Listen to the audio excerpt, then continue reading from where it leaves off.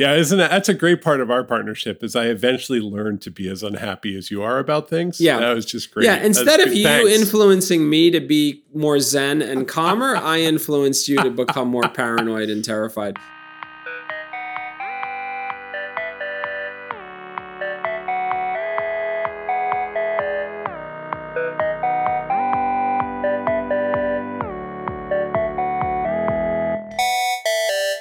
Richard. Yes, Paul. How are you? I'm doing good. I'm enjoying life. That was a pregnant pause there. Well, it's been a couple of years. You weren't allowed to say you were doing good there for a while. You had to kind of put a lot of caveats in front, but it feels like we can kind of, be nice to have a vaccine. I'd love a little vaccine action. That would be cool. So look, there's a topic we bring up a lot, and it's something I've learned a lot about. We've hit on it a couple different ways. And I'll just say it straight out. It's growth, right? Like growth is one of these words that shows up in business and product and in technology, in startups, the pressure of growth. I mean, it's growth. Here's what's tricky. I would actually say, and I'm curious what you think. I would say that growth almost doesn't have a definition. Like you can be like, well, it's you can show a chart, or you can say it's revenue, or you can say it's number of people or number of users. It's just growth, right? And it doesn't have one definition. And your job, if you're leading, is to go find growth. And it's not always one thing. It ultimately, because you have to pay people and companies exist, or maybe it's not, maybe you're a not-for-profit and you have to give money away.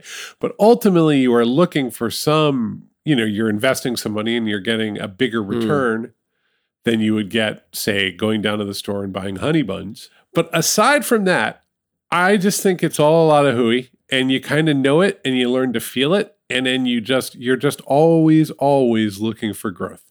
And so the real job of a leader is to define what kind of growth matters for you and the organization, and how are you going to achieve it? Yes, I agree with that. But let's put aside a very particular cohort that decides that they are going to be 10 people and don't want more than that. I had dinner once with someone I respect very much who said, we were like growing, as Postlight has been doing for the last few years. And I was like, it's getting harder. We got to scale up the operational parts, HR, et cetera. And she looked at me just utterly confused and said, why are you doing this?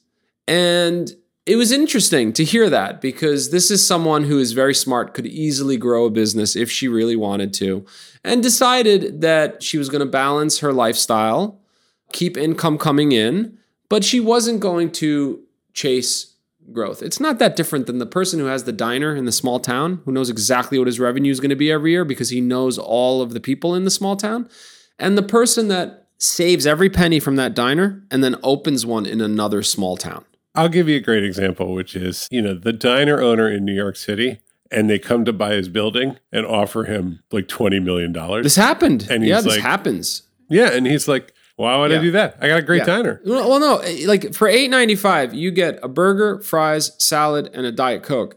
And he goes, do you know how long it took me to perfect the profit margin around that offering? And it's, my kids come in, their families come in, people come in after church. It's less about money. Yeah. It's a great point. I don't really want that. And I mean, there's also the element that like later he could sell if he wanted to. It's okay. It's okay. But most entrepreneurs do what they do. And I think this is something that is beyond business. This is something fundamental. It is why there are lines on a map. It is why there is territory. Like we are by nature ambitious. Even if we're not, if more than 1 or 2% of us are, that's enough. That's right. Most aren't. Actually, you're making a good point. Most are not. Most are just looking for stability. They have aspirations, but they're more professional rather than like growing a thing, growing an entity. I want to go back to your friend there, because I've had that conversation many times, because, I think people see me as a kind of unlikely entrepreneur and like to make fun of me, and which I welcome. So I've had that conversation about like, why are you growing a business? You're a writer. You have no business growing or making money. Your thing is, I'm going to research the purchase of a breakfast nook for the next 60 days. That will take up my free time. That's all you're supposed to do. Yeah. So first of all, like I was always a consultant, but second of all, being a writer, there's no industry left. I wanted to do something. I wanted to get my hands dirty. Anyway, I've always liked that. Like when I was starting out my career, I wanted to get into advertising just so I could see how it worked. I like to go up close and see. But this isn't about me, right? It's about like what I would say with that small business is that what people do, and I actually say this with a tremendous amount of respect and sometimes jealousy, they stay very anchored in their discipline. They say, I am going to build the best X, and it's going to be 10 people. I'm going to build careers. I'm going to make plenty of money. That's fine. I know how to do that. I'm going to build great client relationships. But that next stage up, I'm not going to do it because that will get me out of editorial platform building or design or engineering or whatever. And so there's like kind of a natural cap, right? Where they go, beyond that, I'm going to spend more of my time working around invoicing or trying to drum up new business than I will doing the thing that I love that I find rewarding on a day-to-day basis. Right. Away from the craft and more towards the operational stuff that comes with growth. Yeah. And I ran the numbers on my writing career and I was like, okay, well, that's never going to happen. Right? Like I can't build a 10-person writing shop. That's very dangerous. I mean, worth noting too, you are in the 0.5% of successful writers. Like you are making, you could make a living and you could have go down the path. You could go get the job. You could be an editor in some really well-recognized publication. And so you're even an aberration inside of this example. It's funny for me because you're talking about how certain people, there are borders for a reason, right? I find disciplines to be very border driven, right? Like writers have certain things that they can do and certain things they can't. I remember feeling like, that the people in the information architecture community were a little upset with me for going to learn how to program. And the programmers, of course, were always really upset that somebody was coming in from other disciplines and talking about people treat their disciplines as territories. I hate that. I just find it to be the biggest drag in the world because no one has all the solutions and you have to put all these pieces together. And actually, having the company makes that really interesting. You have different disciplines interacting. You have leaders in those disciplines, but you're figuring out how to get a thing done. But what happens on the other side of that, you put the disciplines together. You put the different processes and ways of working, ops, design, engineering, product, back end, front end, all the different things that you do. But all of those together, when you put them together, you have to drive them with some sort of policy or understanding that kind of will move everything forward. The only thing that moves things forward across disciplines is a sense of growth, which is I'm going to get more work so that we can do more things. It's the only way to activate that kind of work. Yes. If you are, look, you could do that inside of a well-established business, right? The user experience team inside of American Express, but let's be realistic.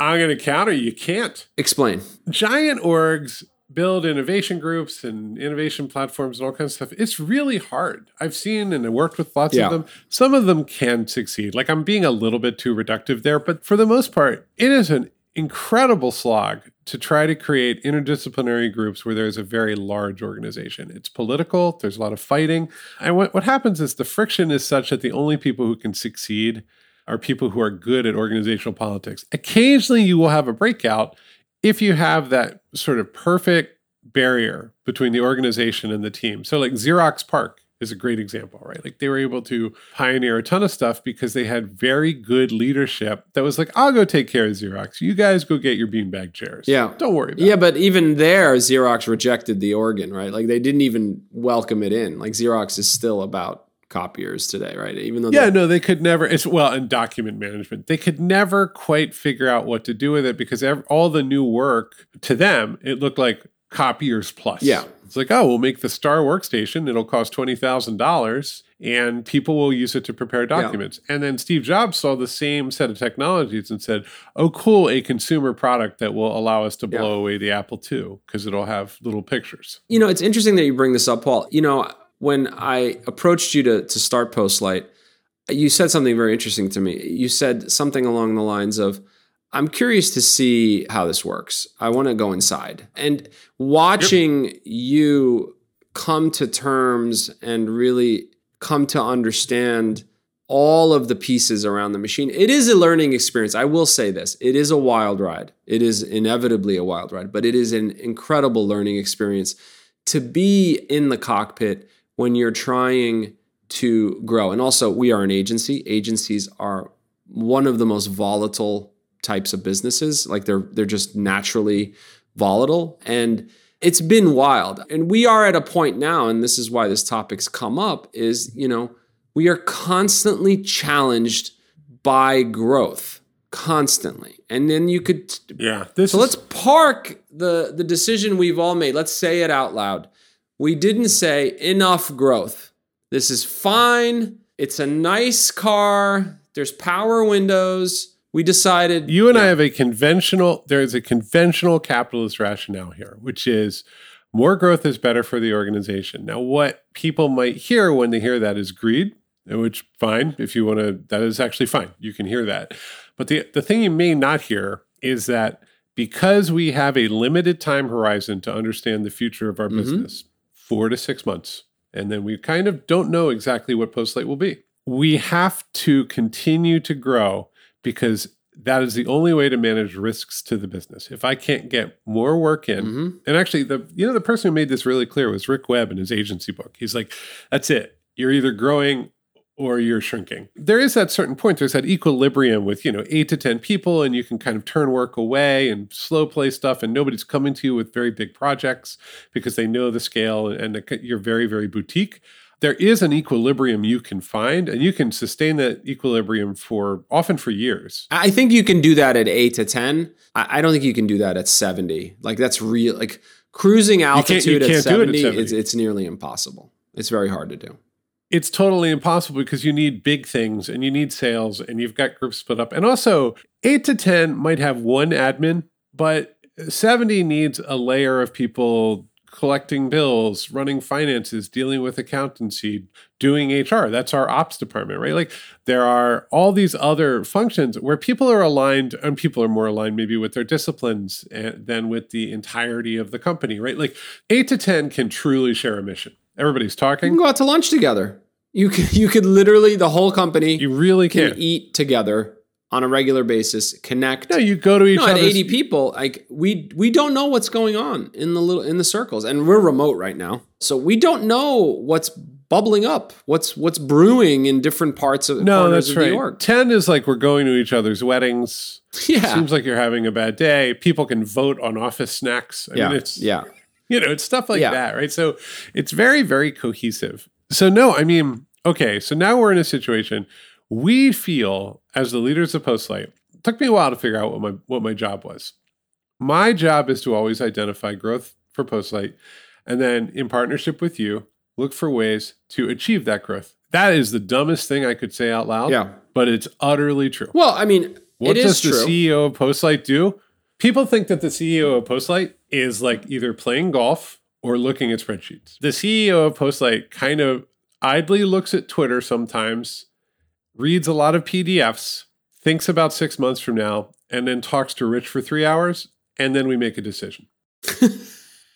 You got to sell it better than that. If you're the keynote speaker at some conference, dude, it better be better than that. It better be better than that. Look, we speak to product managers a lot. We speak to designers a lot. We speak to engineers a lot. We speak to technical leaders a lot. We speak to executives a lot. What we're speaking to here, and let's just say it out loud, is someone that's either starting a business or has aspirations to do so. And that is a big moment, right? And I think there are two things to keep in mind when you do it. I was at a conference and I ran into Linda from lynda.com, Lynda, which I think now is owned by ExxonMobil. I think they got acquired or whatever. But Linda's in the airport, and my old agency, Arc90, was 24. And she looked at me, and she was like 300 at that point, right? And she said, "Ooh, that's bad." I was like, "What do you mean it's bad?" She's like, "You're in that terrible spot. 25 to 50, you got to get HR. You got to get like a finance. You got to get a bookkeeper. You can't have fun anymore."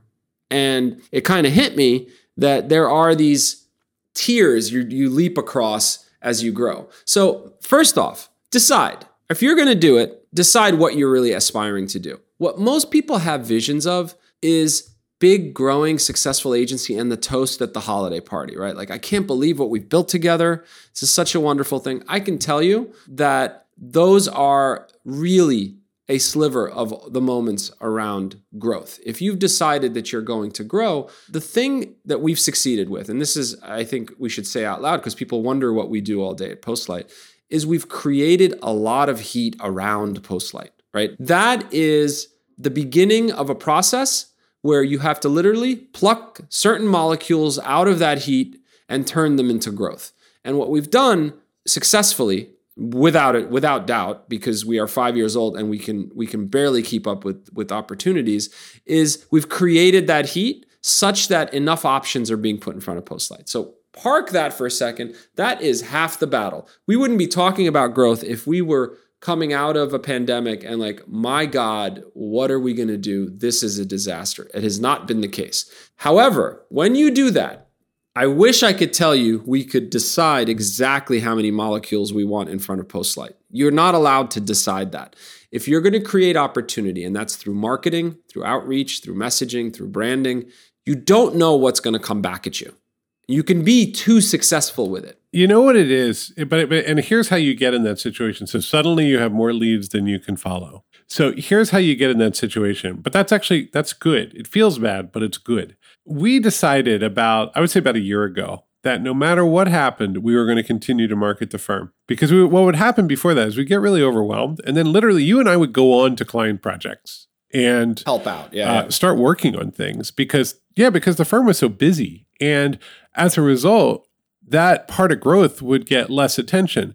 But everything's a lagging indicator. So then 4 months later, you got all your work done and you're like, oh my God, there's no more work. Yeah.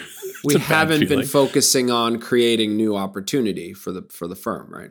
You got to slam and jam that gas pedal and never leave up. And if you need other people to help you do it, you do that. And so that's where we got. And so that's good. That's number one. Yes. Number one, never stop marketing. The busier you are, the louder the signal should be that you must continue to market and grow the firm because you are 3 to 4 months away from not having new clients or new work or new customers. And it's funny how simple it all is, right? Like always be looking for growth. Don't forget that things take time. Like it's really like chicken soup for the soul level advice. There's not a lot that's shocking. There's not. It can be, as you look at the jagged path, I wish I could tell you it was a straight line for Postlight. When you look at the jagged path and you're hitting one of those dips, you do wonder to yourself, am I really going to go spend a lot of money on marketing? And the answer is yes, you are. You are going to spend, in fact, when things are down, it's so tricky to make this decision. What you want is steadiness. And that's what took us a long time to achieve. We should talk about how do we help people who are looking for growth? Right? Like that is actually our real job. Our job is to grow Postlight. And the way we do that is by growing other people, organizations, and projects. Yes, that's right. And I think we do a good job of that. I think, look, this can sound like quasi-sales for a second, but we like to talk to people about where they want to go and where they sit inside of the machine they are in. Like that is something we like to do. It has very little to do with technology in the early conversations. Because people have aspirations or they've been told, go solve this problem that has been eating away at this organization for 8 years. You have been blessed with the opportunity to solve it, which means success or failure. And then they keep paying us, right? Like that to me is a tremendous measure of success is that people think that we are critical to their growth. We have one client we've been with for 4 years, 4+. And they say it just straight up, like you're absolutely critical to our growth. You unlocked a lot of things for us. And as a result, we make more money. So you will continue to work with us, right? Like that one was really specific, actually. I'll get that client I'm talking about, sort of financial services adjacent. They went, we have a lot of legacy code and we have a lot of web platforms and we want to enable the people who use our products to do so faster. And it's, if you were to reduce the whole problem space, it's that they had form fields with thousands of different drop-down boxes. And we were able to make that a much faster, more fluid and hierarchical process, and it takes a lot of time. And so the growth was really obvious. Yeah. It was like, if you let people do this faster and better, your model will work better and your people will use you more. And it worked beautifully. I want to share one of the things I'm coming to terms with as a byproduct of growth, that your total irrelevance. I mean, I wouldn't say total, but my diminishing my that was a little gift to the rest of the company. There's an inverse correlation between growth and a leader's relevance. And that is success. One of the most important things a leader can do is come to terms with the fact that they are not secret sauce. You are not the critical reason something is a success, especially as it gets bigger. Because if you're 60 people and you're starting to see real success, you as an ingredient in that success is diminishing over time. And good leaders know that. They want it. They actually rejig their organizations to embrace it. They actually externalize a lot of the things that they think they do well so that others can do them well. They educate others. But boy, it is a moment, even though it is the master plan. What has been the hardest part for you? I think the hardest part for me is trusting and accepting the judgment of others. God, that is a severe thing to say. Yeah, you're very, very risk-oriented. And so I think for you, it's just sort of like, if I let go of this, I can't guarantee a good outcome. If I hold on to it, I can take responsibility for a good outcome. And I know for sure, having done this before 100 times, that I can get us where we need to be. Which lands arrogant here, right? That sounds like nobody can do it better than me, is what I'm saying. And it's not really what I'm saying.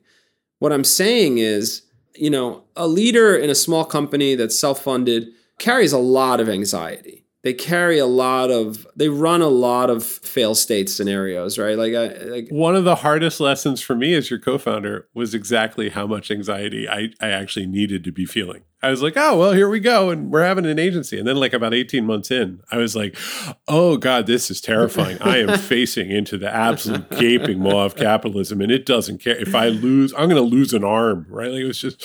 It's a skewed and unhealthy perspective. My sources of frustration is seeing a leader below not be as anxious or upset or angry as I am, which is a ridiculous feeling to have. It's like, why aren't you freaking out right now the way I am? And it's like, oh, wow, it's a healthy leader who's actually thinking about the problem the right way. But letting go, frankly, letting go. And that is something that I'm still working on. I acknowledge it. I think I'm getting better at it, but I know there's a ways to go. I do swoop in sometimes. I'm not going to lie. And that's hard. I mean, I know you. I love you. We've been friends for a while. You will always swoop in. I will be 72 years old and I'll be like, hey, Rich, I'm thinking I'm going to, paint the shed. And you'll be like, oh, well, hold on a minute. Right. You're buying the wrong paint. Yeah. Yeah, but I know my own personality. I like to factor in everything, think it through, and then maybe come to a conclusion 6 to 8 months after I've got all the facts, right? And without that animating force, I realized I always need, in any kind of partnership that I'm involved in, I need an animating force. It's not that I'm passive. It's just that I really like to know all the variables. And then once I figured it out, I'm like, let's go. But that's often no one's left. Yeah. By the time I kind of, the reason our partnership works, and we've talked about this before, right? Which is that you move, you're very fast on your feet, you have a ton of experience, and you start things moving. You hear them and you go, whoa, okay, no, we're going to fix that right now. And then usually the next day I'll be like, what about this angle? And you'll be like, yeah, okay, let's go. And so those cycles kind of keep moving forward. For me, the real challenge was a sense of relevance, right? The business started to scale. When we started this thing, I didn't have the operational skills, but Postlight represented, it was literally a reflection. I brought in so many leads. I was really proud of that because I didn't know what else I was supposed to do. So I was like an enormous amount of the recruiting, an enormous amount of the inbound was due to my social network and public presence. And I was really, really proud of that because I got it. I was like, okay, I'm doing it. I'm bringing things in. And then you would take what I brought in and be like, okay, we're going to turn this into business. And it was good. And then the clients would be really happy. I mean, we got one client because I did an event with Miranda July. Literally that. That's where we were in the early days. Over time, and by design, right, that has shifted, right? Well, and it was absolutely critical. I've been in firms and been connected to firms. When the firm is a reflection of the founder's ego and their social network, it is absolutely always on the cliff edge because, you're like one bad day or you run out of friends really fast when you're trying to charge them hundreds of thousands of dollars. Those aren't friends anymore, right? And so the firm had to stop reflecting me in a really, really specific way. And it had to be its own brand and it had to have its own voice.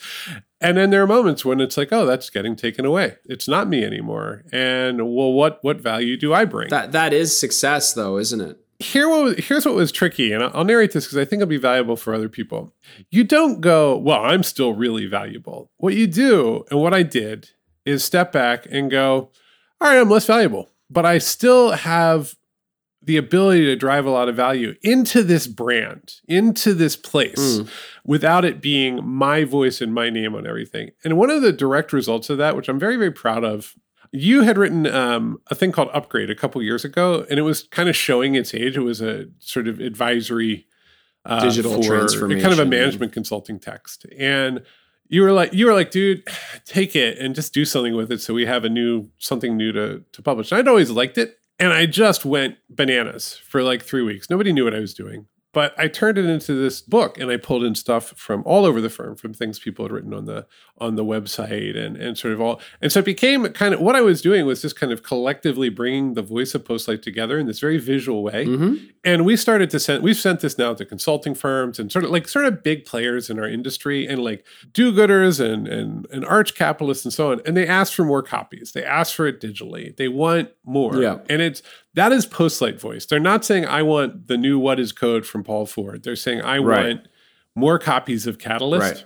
Right. That to me, if you were to say, okay, the brand is working, the company's growing, the management's very good. Where can you drive the most value into this organization? And not just into, but also out to the clients and sort of out to the world, because Catalyst has value even if you don't engage Postlight. Yeah. I'm proud of that, right? So to me, that's like, okay, that is a good role for me as a co-founder. Like that's a perfect activity. And I'm going to take enormous value from seeing that represent the firm and almost like being involved in it and driving it, as opposed to, it doesn't have to validate me directly. Well, first off, let's just to clarify, leadership is, saying out loud, still accountable to us. We still kind of guide and mentor and give thoughts and give perspective, because we are a little distant now, and that's actually helpful because we have experience and we can help guide the partners at Postlight. But I think what you're getting at here, which I think can be applied universally, is that shedding ego is important for growth. And we just landed a pretty big marquee client, right? And I was a little uncomfortable with the proposal that was sent. And that is not because I'm right. That is because I have a lot of issues and a lot of problems letting go. But I got to tell you, to finish this thought, you know what works. And when you saw this, you said, I'm not 100% sure that will work. Now, the question is, do you have to be 100%? It turns out no, because they landed it. And I'm very proud of that moment. I don't want to be proven right in that setting. I want to actually be proven wrong, and I want to adjust and learn. And my personality is my personality. So there's that. The wiggle room there is only so much. But it feels good. No, it feels really good to see the machine work without your involvement, look, this is right, and that's a really awesome thing. We were having this conversation in real time as that proposal was getting written, and it was like kind of like, I see it. I think you said to me, "Calm down, it's Saturday," if I'm not mistaken. It wasn't which just you've that. said to me numerous times throughout the 5 years. You know what actually calms you down is when I translated into the concept of risk. And so I remember what I said really specifically was like, I can see what you're saying about this proposal, but frankly, I don't feel that the gaps that you're identifying, which are totally real, increase any risk to us about getting this engagement. Which proved to be right? And that's an awesome thing. This is the new kind of leadership for you and me, right? Which is, instead of going, I'm going to go in and fix it, going, how am I going to communicate what I saw? How am I going to decide whether that is a priority of the firm or not to address that gap? Because the gap still exists. Like, you saw a few things that probably could have cut risk. There'll be future situations where that knowledge is going to be valuable to the entire team.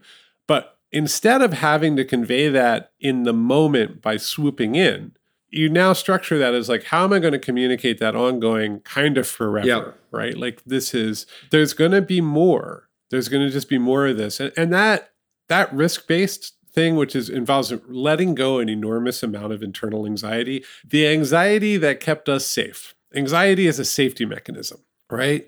It's your body telling you, let me protect this thing. You get in there, get in front of it, right? And it's very hard to fight. And I've seen tremendous numbers of entrepreneurs who never win. The anxiety always wins, right? Yeah. But it doesn't scale. You can't have growth. You can't have, and I mean all kinds of growth, if you're just always in fear. Yeah, and one of my biggest fears is that my anxiety translates into a toxic or contributes to toxicity in an environment where it's stress and it's like I worked for someone who there would be prep meetings before the meetings with the leader, with the CEO, and they would be like, let's. I worked with you with that person, and I mean they were a nuclear. Yeah, and that's just not healthy, right? And so I think the big takeaway here, usually we kind of share a takeaway, which is, to grow. I think trusting others and letting go, and really truly giving ownership to others and giving opportunity to others to succeed or fail is absolutely key. It's the only way you can really truly scale in a healthy way, I think. Here, let me workshop this for a second. Okay. Here's let me take what you said and translate it back to what we've been saying, which is your anxiety appears to be driving growth as a company grows. But there is a certain point where, and I actually think that's probably a little bit of a fiction. You don't need to be that anxious. But regardless, you're going to commit to it early if you're an entrepreneur, because it's one of the things that drives you forward is your anxiety about the business, and you're going to feel it more closely. If you really want to grow, you have to let that go and just let growth speak for itself. How are we going to grow? We're going to get good people. We're going to build a good culture, and some things are going to slip through the cracks because we can't control everything. Yep. And I'm going to let that happen. Yep. I'm going to let it happen because I can see the bigger picture of growth, and I'm going to go up the mountain. Instead of feeling like I'm under siege, which is how a small business feels, I'm going to be climbing steadily towards growth with my team. And that is a really big reframing. And I think it's taken us about a year, and we're starting to feel really good about it. And it's been a hell of a year. Yeah, it has been. Let's never have that year again. Good year for Postlight, but lots of pressure is what's happened in the year of 2020. Yeah, so. And I mean, look, releasing that anxiety is great for you. It's great for your team. I'm at a stage in my life where I truly have yet to find a leader who doesn't have some of that characteristic. I think that's right. I think it's a drive. It's a constantly shoveling like coal into the furnace kind of a thing. I think it's part of success. It's a matter of how do you stay healthy and cultivate healthy relationships with your teams at the same time. One of the things that happens here is I think there's a lot of very good management processes. People associate the processes with management. The processes are there to manage and control that anxiety, but you need that sort of forward-moving impulse before you have the processes. Like the processes are there to give structure to that desire and that ambition. And you can't actually back your way into that ambition through the processes. Yeah. And that is a very uncomfortable fact that we're all negotiating all the time. You just gave us the audio snippet that we'll use to market this particular podcast. As we've been saying, isn't that my job? On that note, Paul, I hope this has been helpful. This is kind of a left turn podcast from the ones we typically do, but it's what we're going through. And we needed to talk about something besides the United States of America. Fair enough. We needed a little break. Yes. All right, all. We will not pitch Postlight to you because this is the Postlight podcast. Check us out at postlight.com. We do a lot of great work for a lot of people. We're hiring a lot across all disciplines. If you're interested in working with really, really talented designers, engineers, product managers, product strategists, hit us up. Check out postlight.com/careers. Have a lovely week, Paul. You too, Rich. I'm going to talk to you in the next 3 to 5 minutes, but have a lovely week. Bye. Bye.